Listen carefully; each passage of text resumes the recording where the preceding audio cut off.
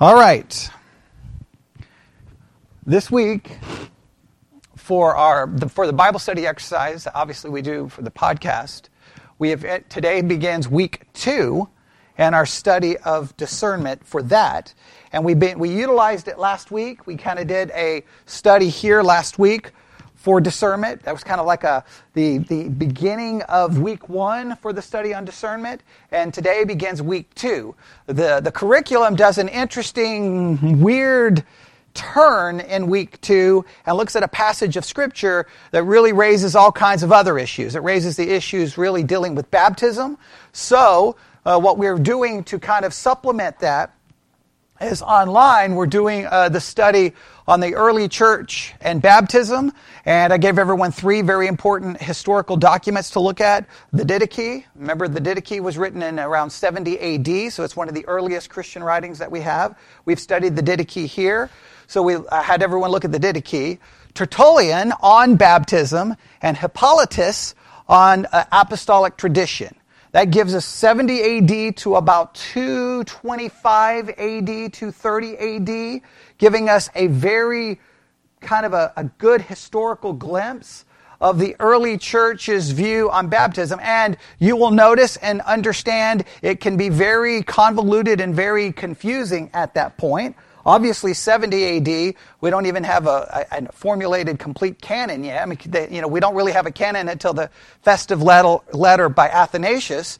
So you still have a lot of just trying to figure it out and some confusing things. So what we're doing for that is I'm having everyone online. We're going to create a chart basically saying here's what the Didache, depending on how you want to pronounce it, what it says in regards to baptism. Here's what Tertullian says in regards to baptism, if I don't lose my voice. And here's what Hippolytus says about baptism. We're going to make a chart showing the 3. The reason we're going to do this is because so many times when you get into the debate about baptism, everyone starts yelling and screaming that, no, it was the early church had a consensus and everyone agreed upon it. But just going from the Didache to Hippolytus, you're going to realize, guess what? There's a lot of variation and a lot of things were happening, and there were a lot of things impacting what they believed in regards to baptism. All right? So it's kind of odd that the curriculum in the middle of discernment wants us to talk about baptism, but in another way, it really fits perfectly, right? Because what is discernment? Now, see how I just transitioned now into where we're going to be going? All right, discernment. What's a definition? Give me some working definitions of discernment. All right, the ability to obtain sharp perception. All right, something else about discernment. To judge well. Anything else? Okay, the ability to see that which is obscure, to be able to see what we may not can typically see. Well, when you're dealing with something like, say, the early church and baptism, there's a lot to discern. There's a lot to try to understand, right? And there's a lot of things that can impact what we see, right? So the discernment is an important concept, and Christians have talked about discernment for a good portion of the history of Christianity, about that as Christians. Now, some believe it's a supernatural gift, that you have a supernatural ability to discern, but everyone believes that as Christians we have to have discernment, and we have to do what? Exercise discernment. And in some way, shape, or form, everyone utilizes discernment because everyone makes judgments, right?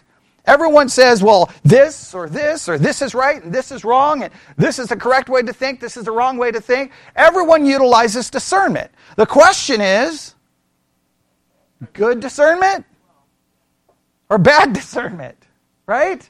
Is the discernment being used for good, or is the discernment being used for bad? How is the discernment being utilized, and how do we obtain it? We obviously know that 2,000 years of church history, that all the supposed gifts of discernment that everyone supposedly has led to, well, disagreement,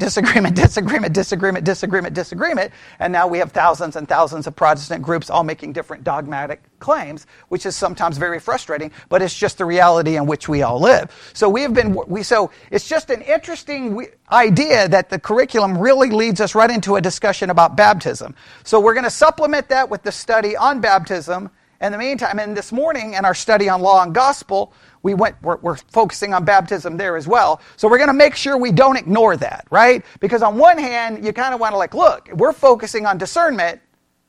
I can't get sidetracked to this, but we're going to just bring it all together so that it will all fit together. But we're going to go back this morning and try to pick up where we left off last week, which was Genesis chapter 3.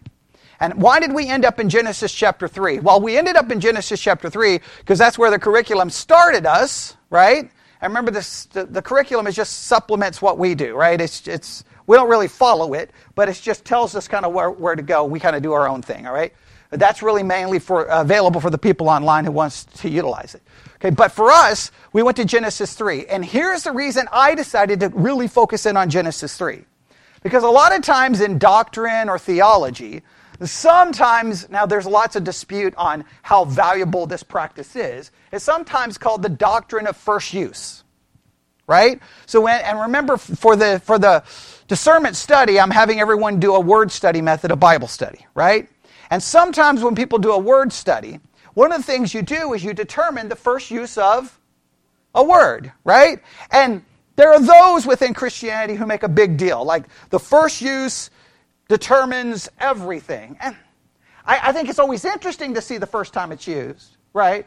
But I think we always have to be careful not to make more of it, because you really have to take the totality of the biblical usage of it to try to get an idea. And then you can see sometimes it's used in then the context can determine the meaning that is given. There are lots of things that go into a word study, okay? So, but I thought it was interesting to go to Genesis 3 because in my estimation, I think the first real example of discernment is found in Genesis chapter 3, and we'll read it because, well, we've talked about it, but I'm going to try to advance this morning a little bit. Here we go.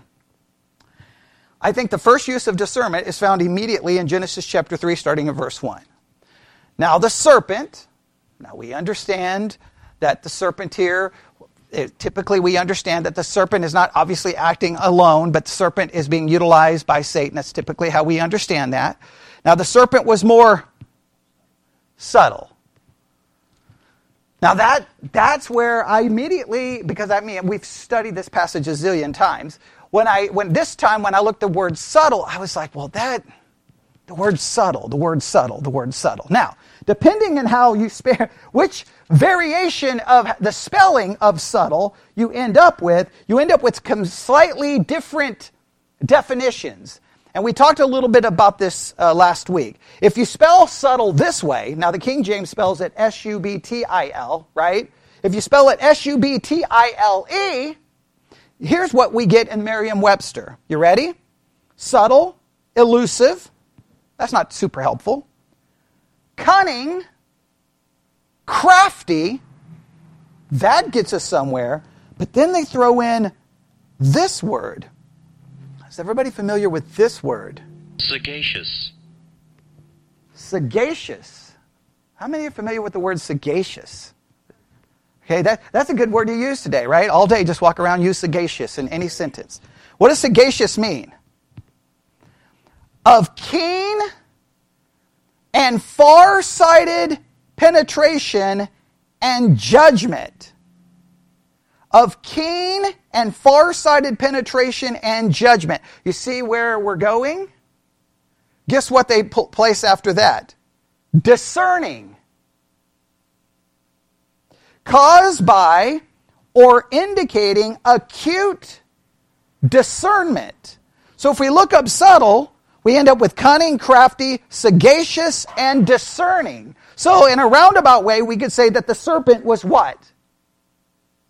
The most discerning above all the beasts of the field. But what does Satan do in his discernment? What is he discerning? He is discerning a situation where he attempts to do what? Here's God's creation, right? Created in the image of God.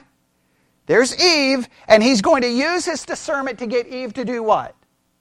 To go against God's command, right? And to rebel.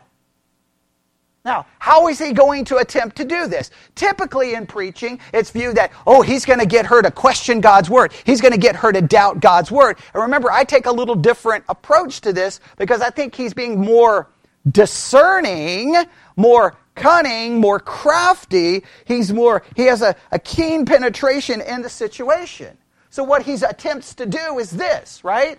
He attempts to ask a question to get her focus not on what she can have, but to focus on what she cannot have. And remember how he does this? It's brilliant. Isn't it absolutely brilliant the way he does it? Now the serpent was more subtle than any beast of the field which the Lord God had made. And he said unto the woman, Yea, hath God said, You shall not eat of every tree of the garden? Now, we immediately know that it appears that he already knows the answer to this question, right? But the minute he asks her, hey, you're not allowed to eat of all the trees of the garden, immediately what is she getting ready to do? No. We can eat those, but we can't eat from that one. And immediately, where does her focus become? On the one she cannot have. And look exactly what happens. And the woman said unto the serpent, We may eat of the fruit of the trees of the garden. And then look at in verse 3. But, and whenever we see but, it negates everything that comes before. Immediately, but, forget all of those trees. Here's the situation. And what does she say? But of the fruit which is in the midst of the garden, God hath said, You shall not eat of it, neither shall you touch it, lest ye die. Now, yes, we could argue that she's adding maybe to God's word, but the point is, what is her focus now? She's the focus on what she can't have. Now, once she's focused on that, then all he has to do is now do what? Convince her, get it. And what is his argument to use it? Number one, or his argument to get her to partake of it? You shall not surely die. A complete, obviously, rejection of what God said.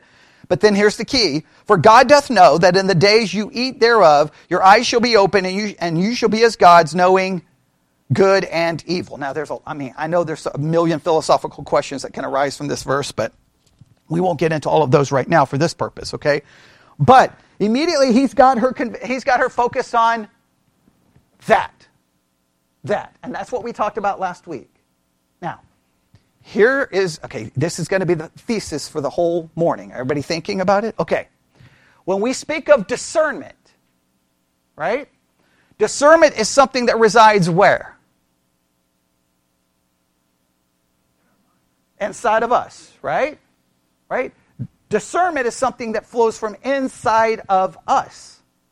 So we are discerning or judging or perceiving. Now, this is where it can get a little difficult, but just make sure we understand. We are either judging or perceiving that which is outside of us based on something inside of us, or we're attempting to discern something inside of us based off discernment which is inside of us, which can become very difficult, right? But discernment is something inside of us. So here's discernment. Now the thing is, what is going to...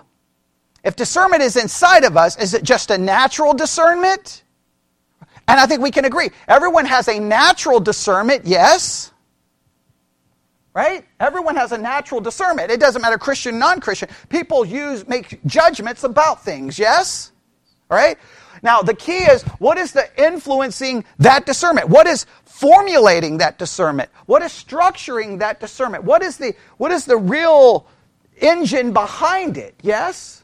Now, we know that there's a possible danger when it comes to discernment, right? Especially if holding to the theology that we hold to, right? We believe in depravity of man, yes? And that the heart is desperately wicked and deceitful above all things. Now, I know there's an argument because the Hebrew text translates Jeremiah 17 that way. The Septuagint translates it a different way. I understand that. But going with the majority way that it's understood, the heart is, now just please note, desperately wicked is bad enough. But the next part, above all things. Deceitful above all things. The most deceitful thing is not people in Washington. It's in us. Now you see where discernment's going to become a major problem, right? Discernment is where? And within. And what is within? A deceitful heart. Above all things. That means discernment now becomes majorly convoluted in trying to figure this out. So we got something inside of us that's already causing a problem, yes? We already have something inside of us that's like, oh man, this is going to be difficult. Now, this is where it gets interesting. Okay, so you've got discernment inside of you. Now, what else is happening to you, right? Not only do you have the depravity inside of you, you have all these things going on around you and outside of you that does what? Influence. In Eve's case, what is the one thing she is missing? Well, she doesn't have a sin nature. So from this particular case, she's better off than anybody, right? She's better off than any. I mean, this is the person without a depraved or sinful nature according to Christian theology. She is the one, like if you even want to talk about libertarian free will, she is the one who would have had it, right? Because she has no depravity inside of her. Nothing to taint, nothing to go against. In fact, remember Pelagius would be the one who would make the argument that everyone is basically born like Eve, right? That nobody has a sinful nature because the sinful nature is not passed on, right? That gets into a whole Augustine and Pelagian argument, okay? But she's got it, everything's going good. So her issue is what? What are her discernment? It's coming from within, but she really has two sources driving or influencing that discernment. What are the two things focusing, or two things influencing her discernment? What are they? God's word, what God had said, his command, and then now Satan utilizing the serpent to talk to her, right? And what Satan has done to start trying to impact her discernment is to get her to no longer focus on what she can have, but to focus on what she can't have, and then he gives her two really good arguments to try to influence her discernment. One is don't worry about God's word because you're not going to die, so it's not true. That other thing that's influencing you is not true, all right? Second, what is the second thing he says? Go ahead in Genesis 3, you can see it. Verse 5. Okay, in other words, this is a good thing to have. What are the benefits from it? You'll be as gods, and you'll be able to know good and evil, or be able to discern good and evil, which is kind of interesting. Now, I know this raises a million questions. Well, wait, where's the good and evil if the fall hasn't? I know it creates all kinds of problems. I know. All right, but all right. Remember, there's lots of philosophical issues that Genesis. It's never as easy as everyone pretends. Okay, but so now he's influencing her and her discernment that wait a minute, I'm not going to die, and God's holding out on me. God's holding out. He doesn't want me to know what he knows. That's almost the way it can be viewed, right? So something is influencing her discernment. Now, the next verse is where this is so interesting. What happens in the next verse? Because now we learn about Eve, right? 3 things happened to Eve in a sense, right? What happens? I think it's verse 6. Are we correct? Am I in verse 6, right? Okay. Now, what does she see? She sees it's good. She sees it's good. Now remember, at this point, what has completely disappeared in her mind? Now, all the other trees and what God has said. So now what is the most influential thing influencing her discernment? What she sees. It says she sees. What else does it say? Good for food. Well, it's pleasing. So she sees something that's good to eat. It's something pleasing. So she sees something good and there's something pleasing. And then the third thing? Desirable. To make one wise. So she sees, pleasant, desirable. See those 3 things? These 3 things now become what? The driving force in her discernment. See, no matter how discerning you are, that discernment comes from within. We already are on a downside because we got our depravity there, right? But then we have these things that are influencing your discernment. In this particular case, Satan is trying. So we have, think of it this way. These are when you think of discernment for the Christian, here's what we have to remember. First, we have depravity influencing our discernment. Everybody got that? Second, we have others influencing discernment. Third, we have circumstances influencing our discernment. And fourth, what do we have?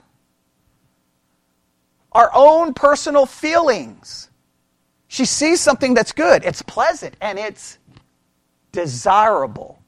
See something good, it is pleasant, and it is desirable. So let's go through these things. These are the things that influence our discernment. What are they again? Number one, our depravity. Number two,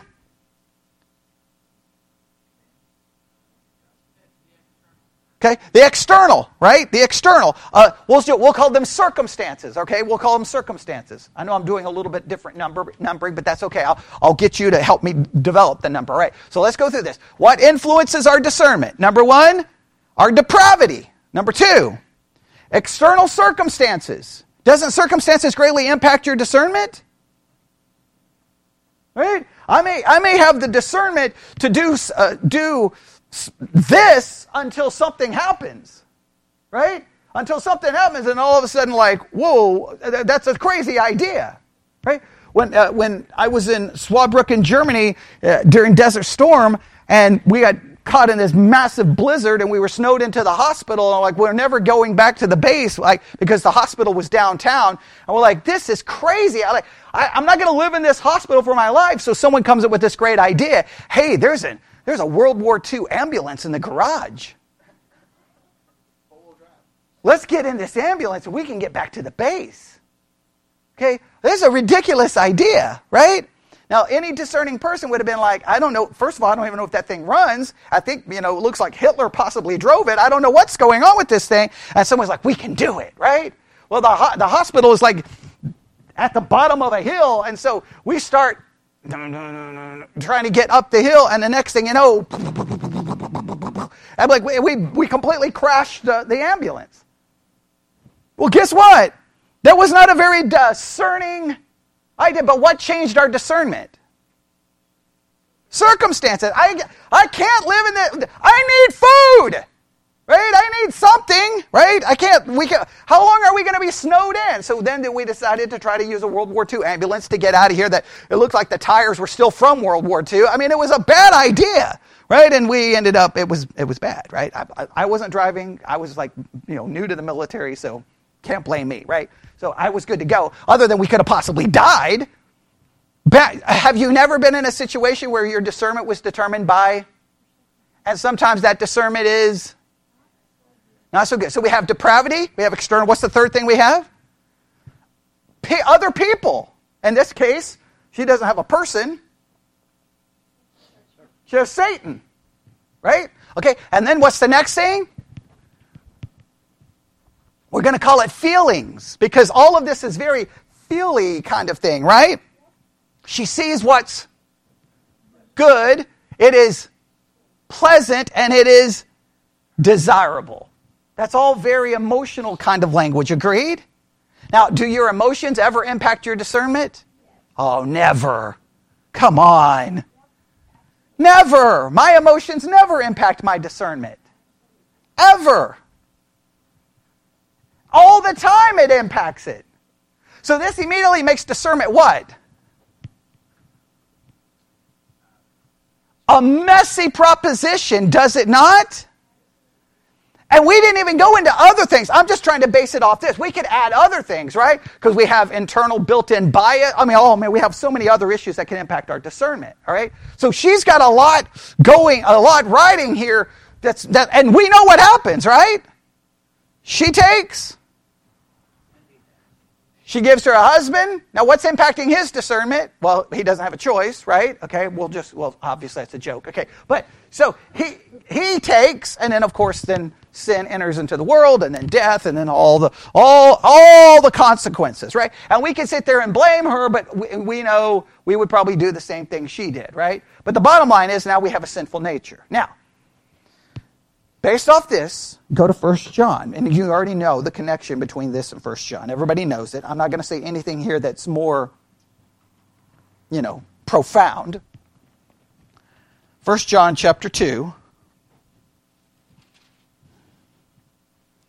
I know we could get into verse 15. Just remember 1 John. It's so abused and misinterpreted in the history of the church. Just remember 1 John is, everyone says it's a test, but it's first and foremost a what? It's a polemic against Gnosticism. You understand Gnosticism, you understand some of the, I don't know why people forget that John is writing against Gnostics, and when he refers to Antichrist, he's referring to certain Gnostic leaders of the time that he possibly had actual meetings with. So we went through all of the historical background of it. But in this particular case, so, verse 16. Now, verse 15, we have the part that all Christians should struggle with. Love not the world, neither the things that are in the world. If any man love the world, the love of the Father is not in him. What does it mean to love the world? Nobody knows. People have been arguing about it for the entire history of Christianity, right? Okay, but here's the key, verse 16. For all that is in the world is the lust of the flesh, lust of the eyes, and the pride of life, and it is not of the Father, but is of the world. All right? So let's simply go with the lust of the flesh. So all that is in the world is the lust of the flesh. How do we understand that concept? All that is in the world is these three things. When we speak of the world, what are we referencing? Are we speaking of a physical planet? This is more of a philosophical construct of the world in which we live. We live in a fallen world, right? Fallen world is made up of what kind of people? Fallen people. Fallen people have a sinful nature. So the world is going to be structured, and its ideas and its thoughts and its concepts to reflect what? The depravity that lies within, right? And it's very influential, right? Why is the world system so influential? Because we have the same depravity, right? And guess our depravity is very much in tune with it, right? Listen to it. So, what is in the world? Three things. Lust of the flesh. What does that mean? What is the lust of the flesh? What's a good way of understanding the lust of the flesh? I want to go deeper into these, but I don't have time. I wanted to really take these apart, but I'm going to try to drive this to where I want to go this morning. Right? The desires of the flesh. That as sinners, as human beings, as depraved people, our flesh has desires, right? Now, some of those desires are good desires, but we attempt to satisfy them in an unbiblical way. In other words, it's always important. Sometimes a desire can be okay and not sinful, but we attempt to satisfy desire in an unscriptural way. And everyone knows that. Every person can understand that, right? And then sometimes our desires are what? That even the desire is incorrect, right? Even the desire. But our flesh has these desires, and the world structure is there to speak to those desires. It will offer to satisfy the desire, fulfill the desire, and sometimes offers a way to satisfy said desire in a way that's not in accordance with God's word, right? Right? In other words, go back to Genesis 3, just in your mind, you don't have to look, but in Genesis 3, what is the first thing she says about the fruit? Good for food. Is there anything wrong with desiring food? No. It is wrong to desire food that God, in this particular case in Genesis 3, has prohibited, right? Or if you go to the laws for Israel, they had certain dietary restrictions as well, right? But the point is, if God says no, the desire may be okay because it's dealing with food. Right? There was lots of food. Food is okay. What wasn't okay is to partake of that. So the lust of the flesh can desire that which can have a good desire, but seeks to fulfill it in an unbiblical way, or the desire can be completely wrong from the start. Does that make sense? I think everyone can agree with that. Now, the next one's a little bit more complicated. Now, lust of the flesh, there's far more we could go into than that, but okay, I'm simplifying it. Now, the lust of the eyes. What do you think we mean by that? What do you think we mean by that? What do you think? Come on. Well, how do you understand it? One of the first or one of the greater things where we perceive what we want is what we see. Okay, yes. Put it this way. The lust of the flesh is just dealing with the general concept that the flesh has a desire. Remember, lust does not necessarily... We hear the word lust and we immediately attach it to what? Usually sex and something sinful. But the word lust just means what? A strong desire, right? And it can be... You can lust for something good. You can lust for something bad. It's just a strong desire. The flesh has strong desires, right? And the world operates in that satisfying everything in the world is structured to do what? To appeal to that desire and seek to fulfill that desire, right? I mean, every commercial that's ever been made does what? Tries to figure out, hey, hey, you're older. You need to get rid of your wrinkles. Or, hey, your teeth need to be whiter. It tries to say, hey, you desire, because everyone has a desire to look good, right? And so it tries to fulfill that desire. Desires are normal, right? So the lust of the flesh tries to appeal to the desire. Lust of the eyes primarily still focusing on desire, but it's focusing on the desire that is connected with what? With what we see. As one article put it, simply put, the lust of the eyes is the sinful desire to possess what we see or to have those things which have visual appeal. Well, the world loves to show us everything that looks good and makes us desire it, and it's appealing. But at that point, what's focused? So please note these. We got our flesh, we got our eyes, and then what's the third one? Pride of life. What do you think the pride of life is? How do we understand the pride of life?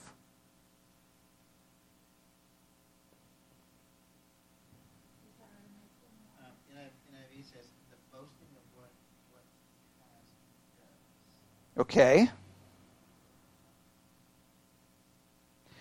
This is one definition. The pride of life can be defined as anything that is of the world, meaning anything that leads to arrogance, pride in itself, presumption, and boasting. The pride of life is everything out there that tries to get us to do what? Exalt ourselves. Exalt ourselves. Our focus is on ourself. Our focus is on self. Remember how I always define sin?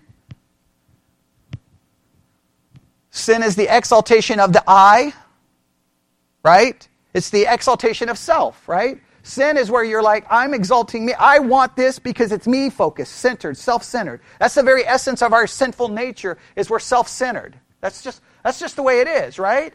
So, but please note these three things, right? So there's the world out there, and the world is appealing to my desire, what I see, and my pride. My pride. Now this becomes very important. Remember, okay, let's go back to the things that impact our discernment. Sinful nature. Now our sinful nature means we have desires that are going to be unbiblical. Every single person has desires that are unbiblical. Every single person, right? We desire love for self over love for others. We desire to love ourselves more than love God. We desire God simply for the purpose of God satisfying me and giving me what I want. Right? I mean, even as Christians, even the church, we're guilty of that. We turn God simply into a tool to satisfy and to serve us, right? I mean, this is the very essence of who we are, right? We have desires. We, obviously, because of our sinful nature, what's appealing to the eye, if it appeals to what we see, we want it, right? And then pride is the very essence of what we are. We're prideful, arrogant, because sin exalts self above everything else. So immediately, that depravity is connected with all three of that. You see why? Because the world offers these things and its basic philosophy, and we are naturally drawn to it. So please know what happens to discernment. What are we naturally drawn to in our discernment? Lust of the flesh, eyes, and the pride of life. That's what we're just naturally drawn to. That's what we're naturally going to what? It's like if it's late at night and you put on one of those bug zappers or just turn on the light. What happens at night? Woo! 9 million bugs come flying to it, right? You're like, what just happened? Turn off the light, right? Because they just like, bugs just like send out a memo everyone, there's a light, and they go crashing into it, right? Well, that's our sinful nature. The world offers these things, and we naturally are like, that's just the natural way. Please, so discernment's connected. Our discernment's going to be impacted by this. What's the second thing about discernment that we had to talk about? We've got depravity. Sarah said I think she's placed number 2, the external things, and whichever outline Sarah gives us, we have to follow, right? Okay, so the external things, right? What are the external things? Well, circumstances and situations. And now think how this works. If there's a circumstance or a situation that can negatively impact your lust of the flesh or your lust of the eyes or the pride of life, we tend to go what is going to bring us the most pleasure or most satisfying or make us happy. And because no matter what these external things are, we're going to go in a direction that's going to be more satisfying and pleasing to us. Right? Now, if the circumstance offers us the pleasing thing, we'll take it. If the circumstance attempts to take those things away from us, we typically are going to choose a path that's going to get us those things. But this external things, and then the third thing about our depravity is other people. And what do other people have a tendency to appeal to? Lust of the flesh, lust of the eyes, and pride of life, right? Okay? Right? There's still a natural draw to this, right? We have all of these things. Okay? What else can impact our discernment? Was that all of them? Our feelings! And our feelings are very much connected with the lust of the flesh, lust of the eyes. I mean, all day our emotions are attached to these things. So these things constantly impact our discernment. I want you to see how these things impact our discernment. Now, the lust of the flesh, lust of the eyes, and the pride of life, that's in the world, right? So please note, here we go. So let's go through the discernment. All right, let's make sure we got this, all right? All right? So here's discernment, okay? Now, for a Christian, even with Eve, we see this. Here's God's word on this side, right? There's God's word on this side, right? What's on this side impacting her discernment? Well, we can say Satan, but we can say most of these same things is impacting her discernment, right? Other than depravity. Okay? Over here, she's got what's impacting her discernment. She's got Satan, so we'll say something external to her, who is questioning God's word, and then slowly but surely, what becomes the dominant thing impacting her? Her see? For good, that's good. Pleasant. And desires, right? This then becomes what?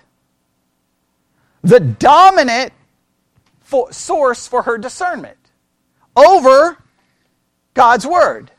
Now, so Eve, well, what is missing from Eve is really, she doesn't have the depravity, right? But all of us, we're caught between these two things. Here we are, and we have these two opposing concepts that go after our discernment, right? For us, we have all of that list of things. And the lust of the flesh and the lust of the eyes and the pride of life really become the dominant thing that impacts our discernment. It really does. Now, this is important. Many Christians view discernment as something kind of an internal thing that God is doing inside of us to give us some kind of supernatural ability in order to discern. The only problem with that is just from a historical perspective. If that's the case, Christianity wouldn't probably be the mess that it's always been in, or your life and my life wouldn't be the mess that our lives are in, right? Because we all know we mess up all the time in our discernment. So in a roundabout way, I think that God, though, established kind of an interesting thing, right? Because at some point, now he spoke to people in diverse ways, right? All kinds of different ways, yes. And then at some point, gave us his word, right? Now, the word was already being established before then, but I mean, it took a while before the close of the canon and all of the things. Now, once he gave us his word, what do we have? This is important. Something external to us. Now, why is that important? Because what's inside of us?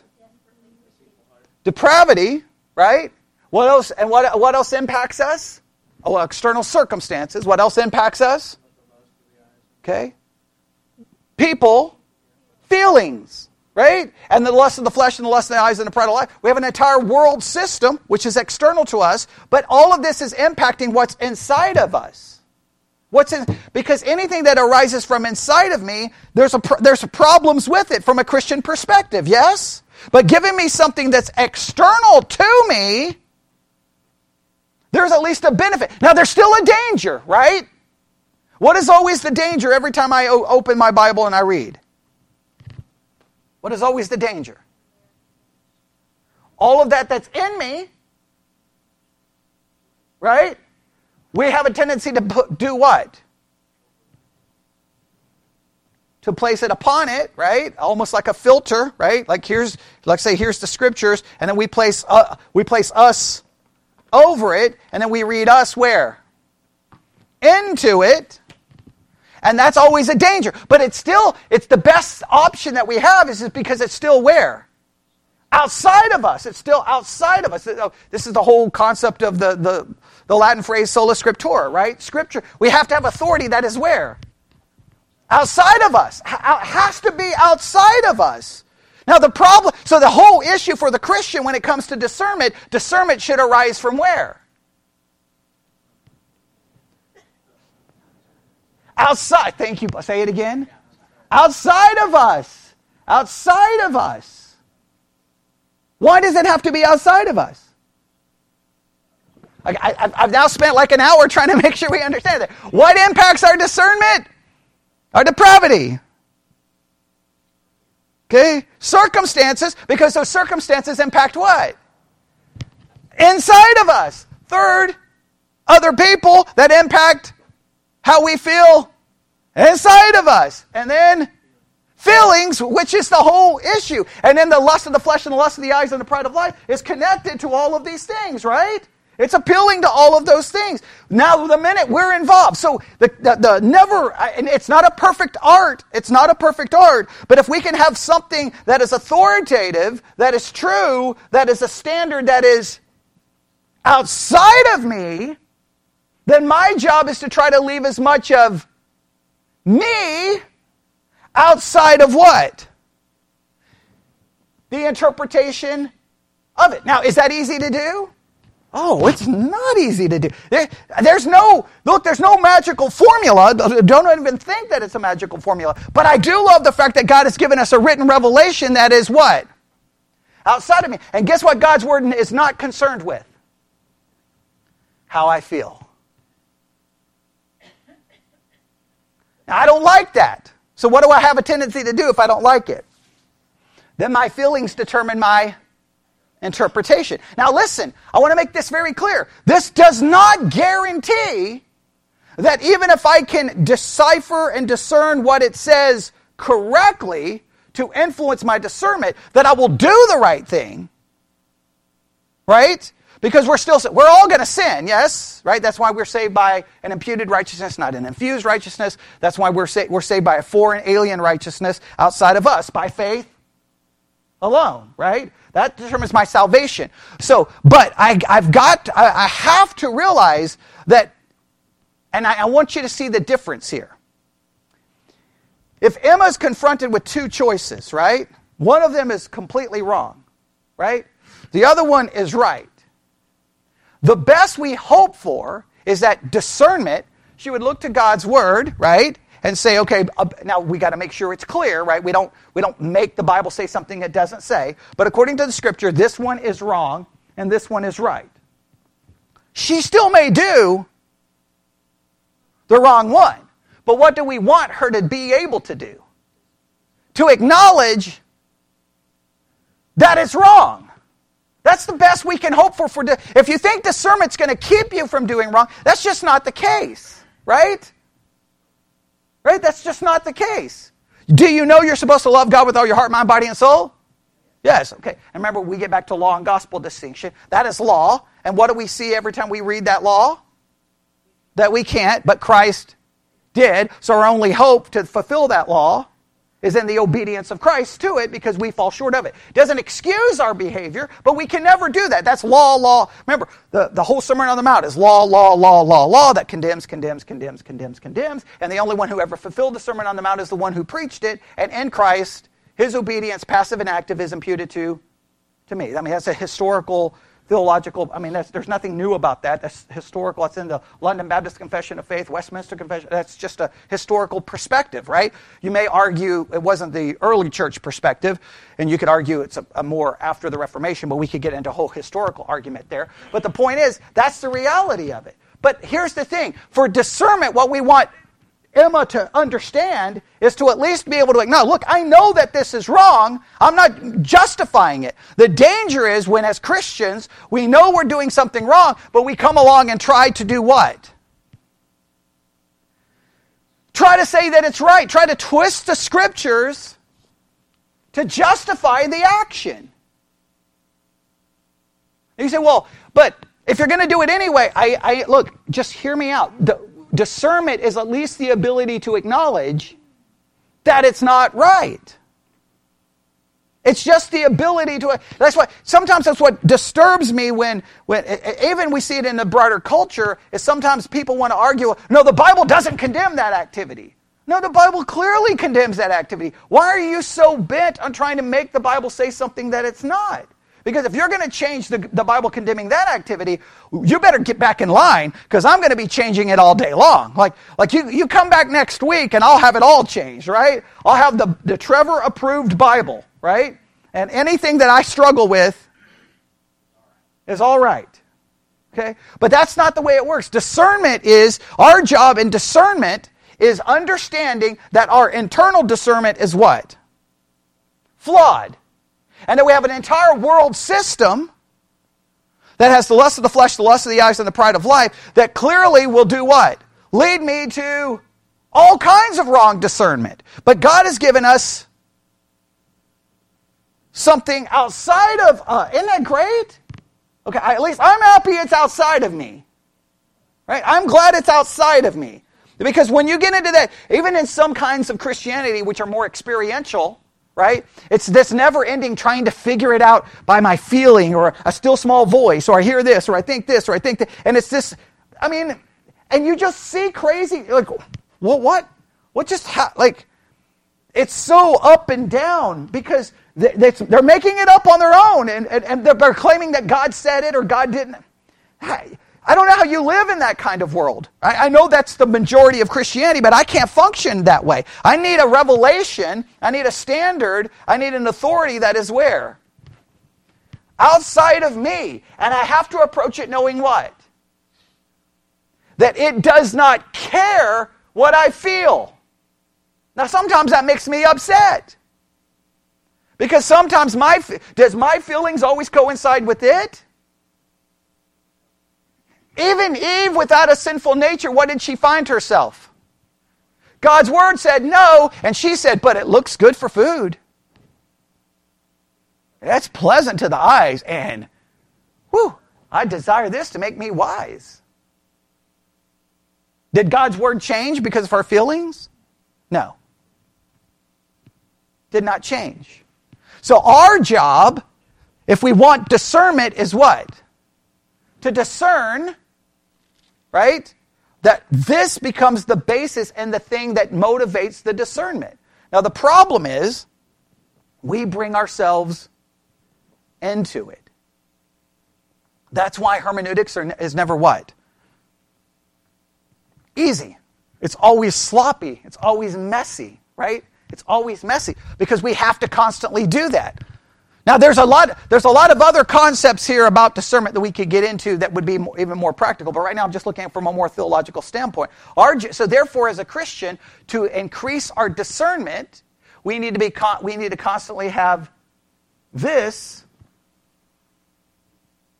in our mind, reading it, studying it, meditating on it. Now, is that going to guarantee obedience? Remember, obedience and discernment are two different things, right? Correct? Emma can probably acknowledge that you did things when you were young that you knew was wrong, but you did them. So it wasn't a matter of knowledge. Now I don't. Did you ever try to justify it as being right? Okay, see, now that's where the discernment goes out the window, right? And why do you think we sometimes have a desire to justify the action? Oh, pride is a good one, right? But because we elevate self, and we don't want to be told that we're wrong. We don't want to feel guilty. So we then try to justify what we're doing. To me, all I'm saying is discernment has to at least just let us admit, that's wrong. I know it's wrong. But we have to be able to discern. So what are some ways, we'll have to end with this because we're out of time. I think when we get ready to open a text, what do we have to acknowledge before we even start? How my emotions and my feelings may impact the text. There's certain text that you approach it differently than someone else. Right? Agreed? And what can impact all of that? Well, again, your feelings and all that, how you were raised. Right? I mean, come on. We can go to a text, right? Where depending on just go with this, depending on where you were raised. It could go this way. We could go to the Sermon on the Mount. Now remember, that's law. We never will fulfill it. But we can go to the Sermon on the Mount where Jesus comes across, and there's no way to get around it, extremely as a pacifist, right? Resist not evil. Turn the other cheek. Do what to your enemy? Love your enemy. Pray and bless those who would persecute you and use you. That's very pacifistic, right? Some people raised in certain parts of the country may say, well, see, then I'm not owning a gun. I'm not going to shoot anybody. Well, others will be like, especially here in Texas, would be like, give me a break, Jesus. I'm going to own a gun and I'm going to love my enemy after I shoot him 3 times. Right? And a lot of that, what is determining that discernment? A lot of it is based off what? Culture. A very bad word starts with a P. It's a really bad word. Politics, right? You know how I feel about politics, right? Politics, right? Politics impacts. So we have all of this stuff. Nobody comes to the text what? With clean hands. A blank page. But we have to be willing to acknowledge that I'm bringing a self-imposed concept on it. Because we have to do this, because the minute we can't trust our interpretation of this, then where do we turn for discernment? You know what this comes down to? This comes to a never-ending, on the podcast I just did, I've been reading from an article that was written in 1954, that sounds like it was written in 2023, because it's talking about basically the idea of relativism and moral relativism and how it's impacting the culture. And he was complaining about it in 1954. Can you imagine where we are in 2023? But remember, when we get into a discussion about morality, there's only 3 sources for morality. Right? What are they? The majority of the people determine morality, right? Okay, the majority, right? Now, that sometimes sounds good, right? But sometimes we look in history and the majority, whoa, they had some really messed up ideas, right? Some really messed up ideas. Okay, or the minority, but that can be disturbing. Why can that be disturbing? Well, because I can bring up organizations that are really disturbing, okay, that are in the minority, and nobody here would be like, I want their morality. Right? So you got the majority, you got the minority, you got the third, the individual. Right? These are the 3 basic sources of morality within culture, right? Either you're going to go with the majority, you're going to go with the minority, or you go with the individual. If you go with the individual, where does society descend into? Anarchy. So typically society tries to work on somewhat of a majority concept, right? But then sometimes if the minority is loud enough and vocal enough that they can ultimately change the law, even though the majority may disagree. And then sometimes maybe it will come with the majority. So culture morality is always what? It's always in flux, it's always evolving, it's always changing. That's just the way it operates within culture. We understand that, right? Because, obviously, because by no means would I ever want to impose a theocracy or any kind of Christian nationalism. You know how I'm opposed to that. But that's how society is going to operate. For the Christian, our morality is supposed to originate from where? It's supposed to originate from there, and that's what we seek to live according to. We fall short of it, right? That's the whole law and gospel. God's law condemns us. The gospel is what saves us. But please note, it's still a transcendent source outside of ourselves. In other words, our discernment is making a judgment about what's right and wrong. This is supposed to be the source. So when we come to it, what are we supposed to do? Try to lay aside all of those things. It's the closest we have to a source for discernment that's not internal. Because internalized discernment, there's still an internal aspect to it, right? Because I'm reading it, I'm trying to interpret it. But the best we have to do is try to go to the text and do what? Look at what was said, who it was said to, when was it said, and understand it in its proper context. We've been talking about the grammatical, historical hermeneutic, right? Trying to look at it from a grammatical, historical perspective, going, this is what it said, and not worried about what? What I feel. Not even worried about what I think, other than trying to figure out. Remember, what do I always say? Bible study is 99% what?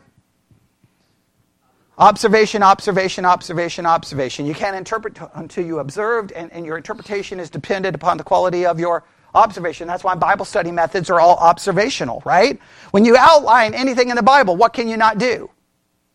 Interpret, because if your outline has an interpretation, what's the value of your outline? The outline is an observational tool so that you can observe what's in the text. And you have to observe the text and what? In a dispassionate way, that here's what it says. I don't like that. I don't like that at all. And the minute I don't like it, it's okay to acknowledge it. What's the Bible verse that causes me the most problems? Genesis 1:1. That's the most troubling passage in the history of humankind. So an all-knowing, all-powerful God creates a world knowing it's going to end up like the world we live in, where last night another mass shooting, that's the 5th mass shooting in this month. I think that's 5 mass shootings this month. 10 people died? Okay? That's horrible, right? Well, the all-knowing, powerful God created a world knowing that would happen. That's troubling to me. It should be troubling to anyone. Now, the issue is not whether it's troubling, it's whether it's true or not true. If I accept that it's true, then whether I understand it or like it, it's true, and so I have to deal with it from that perspective. Or, you got these other things. So what I want you to see is the lust of the flesh, the lust of the eyes, and the pride of life is the way the world operates, and it greatly impacts your discernment. And so either your discernment is going to be this, it's going to be all these other things, or it's going to be something but you are never just an island on itself. You are being influenced by all these other things. So it's really it's you mixed with all of these other things, right? Your depravity, circumstances, other people. And what we have to do is try to keep that from doing what? Covering that up. Our job is to try to keep this as the thing that drives our discernment. And trust me, it's not easy. It's not easy. All right, now, the rest of this week we have to figure out how that concept of discernment fits with the word conviction. But we can't do that now, so we'll have to stop. All right, Lord God, we come before you this afternoon. We are thankful that we're in a place where we can ask some of these questions and struggle with some of these issues. We pray for all the people who are out this morning and are traveling. We ask that you be with them. But Lord, just thank you for this. I hope that we'll give this much consideration, because 5 minutes after walking out of this building, people will start utilizing discernment in some way, shape, or form.